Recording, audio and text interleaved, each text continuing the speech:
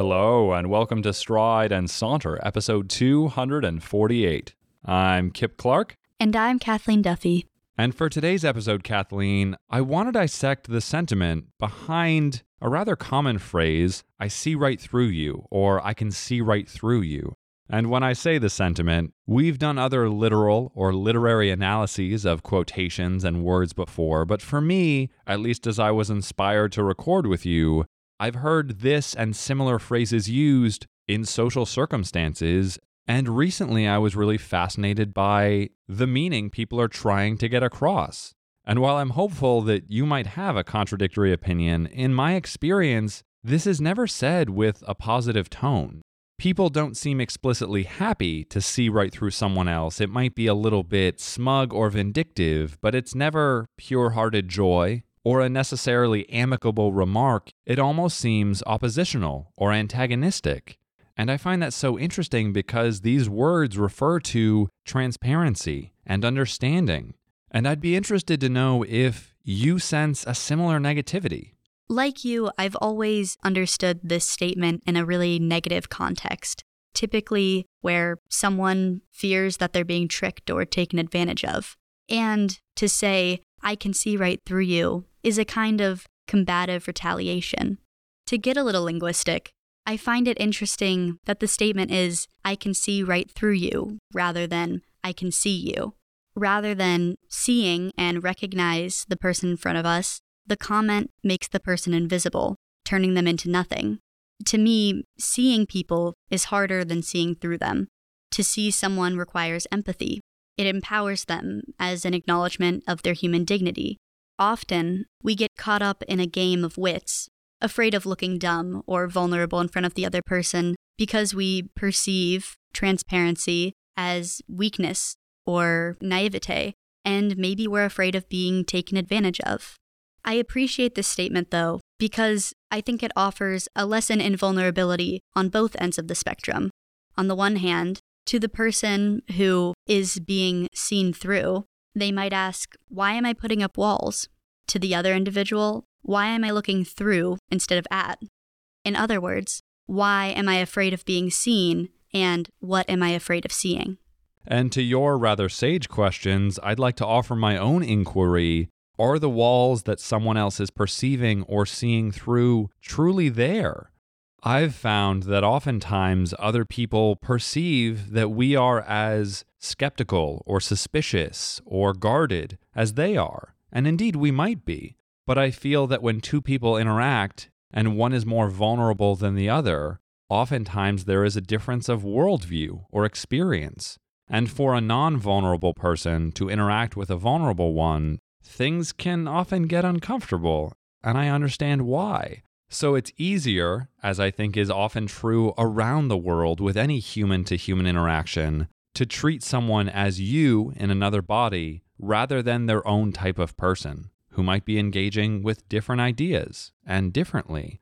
And I really love how you've remarked not only on seeing through, to go linguistic, and I'm glad you did, but on seeing someone. And I think it's far more often the case, at least as I perceive our culture, to have competitive relationships in social experiences, which I find so curious. In a vast and largely dark universe, that we live on a planet with billions of other people, I can understand some competitive urges, but in the space where you could make friends or get to know people, that so many of us seem compelled to, or comfortable with, knocking people over or piercing them with our gaze, seems malicious and not really interested in genuine human interaction or, more concisely, a relationship.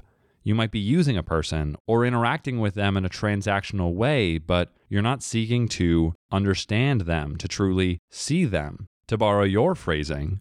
And I sincerely wonder, which I hope you and the audience might have thoughts on, if it is possible to go from seeing through someone to seeing them.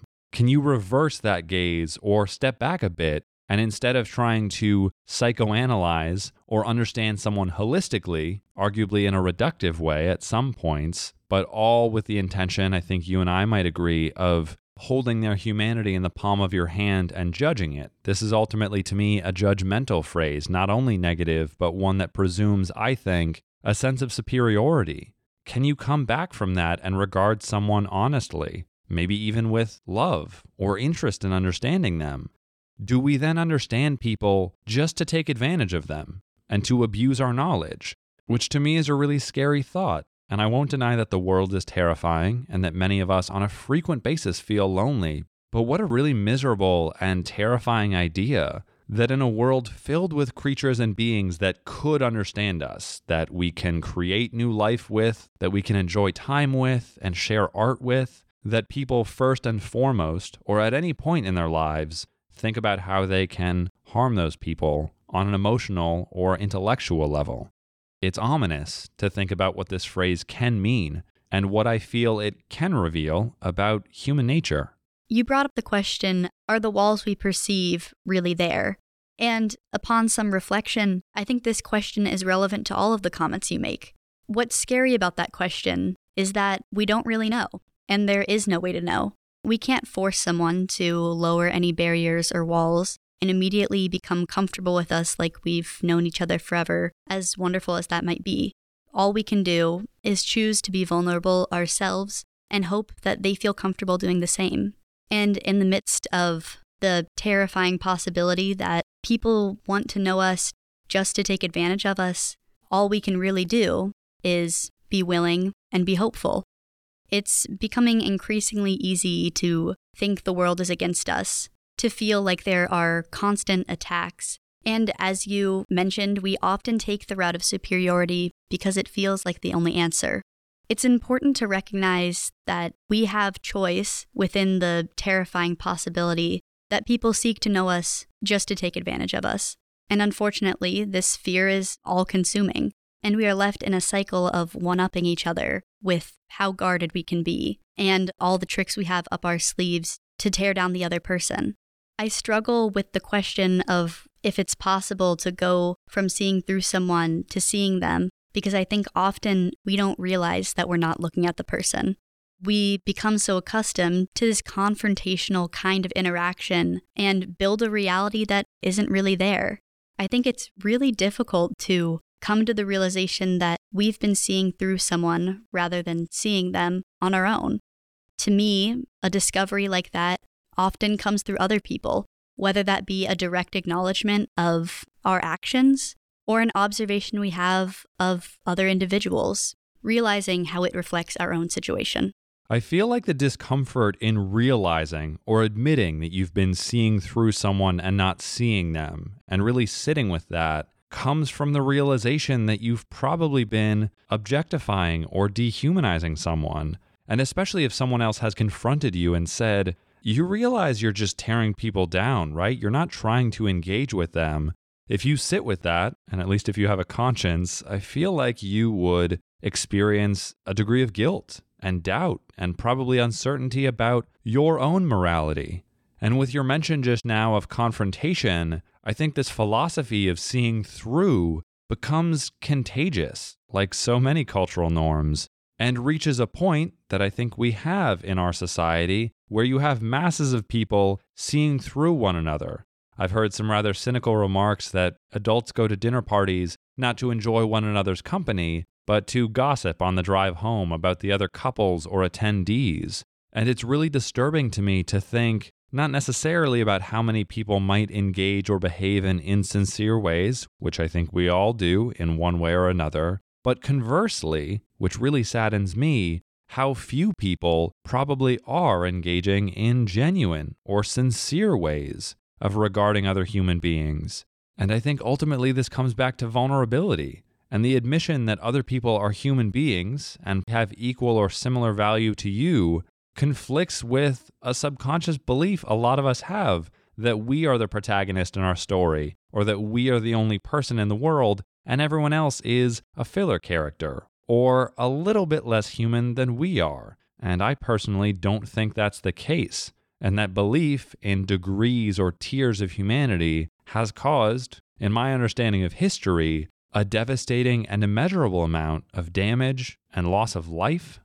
And in looking at this phrase through a lens of vulnerability, to me, this statement is not a request for vulnerability, as a parent or a romantic partner or dear friend might make, but a demand of or a forcing of vulnerability, telling someone else, I see your weaknesses, I understand who you are as a person, and almost verbally saying you are like paper or a thin sheet of plastic. I can intellectually contain you in a sense, which is so contrary to what can make vulnerability beautiful. So to my earlier question of whether or not you can step back from seeing through to actually engage with someone, I'm afraid that the philosophy of seeing through is so deeply rooted in hostility, or at least judgment at a bare minimum, that it would be really hard to change your mindset to not want to judge people, or, more logistically speaking, to rewire that reflex. If you live in a judgmental world, on some level, I don't fully fault you for being judgmental, because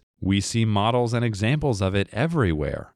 The point you make about the statement, I can see right through you, is a demand rather than a question, is an important one. Earlier in the episode, you made a comment that these competitive relationships function as transactions. And it's the stilted, unfeeling nature of these interactions that are the root of our problem. When we say, I can see right through you, and make that demand for vulnerability, it's not really vulnerability we get at all. To me, that has to be offered and to be cultivated between two people. It requires a degree of mutuality, whereas our demands for transparency in another person just reflect our desire to take so that we can be bigger. Earlier, you commented that possibility of hostility in our social interactions is terrifying. And you're right. You're also right that in a society like ours, it's easy to make judgments. But ultimately, it is rejecting the easiness of judgment and hostility that makes vulnerability so courageous. And I like to think that it's worth the difficulty. To those points of courage and trying to foster relationships, I'd like to add, with a note of intended positivity, that perhaps we should be grateful people are engaging with the world at all. And on some level, the optimist in me does believe that people can be retrained to use certain faculties in either non-hostile or even in some cases, loving and compassionate ways. But if we reminded ourselves to pause before making judgments, to see and actually regard something or someone in its entirety before trying to find a value to ascribe to it, I think we'd be happier and more patient overall as people. Now, I say all of this knowing full well that evolution has a hand in our fast reaction time, and there's a reason that we tend to be judgmental people, because we believe it will keep us safe. But I think there are a lot of people around us that we make enemies of simply on an impulse, rather than substantial evidence or information. But Kathleen, before we conclude this episode, what would you like the audience to think about after listening to our conversation? I hope that those listening will take some time to consider how we might better come to understand the way we look at people, and to reckon with ourselves, asking if we are seeing through or seeing. And I hope that if we do realize that we've been seeing through someone, and as you pointed out earlier, thereby objectifying or dehumanizing that someone, that rather than be consumed by our shame, seek ways that we might be able to find hope and compassion in that shame, and to allow the hurt we feel to better see people. And as I hope we've given listeners a great deal already to think about, maybe even question, but of course, as always, we want this to be a conversation among, not simply a conversation between. Ours are only two voices, and we would genuinely love to hear from you. So if you have any comments, opinions, or feedback of any kind, please reach out to us. You can find us on Twitter or on Facebook. You can also email us via strideandsaunter@gmail.com. And if you enjoyed this episode, consider subscribing to the show, as well as supporting us on Patreon, where in exchange for your support, you'll receive exclusive perks like bonus episodes. And as always, we thank you very much for listening. And from thought to word and voice to ear, this is Kip Clark signing off. And I'm Kathleen Duffy. Go in peace and conversation.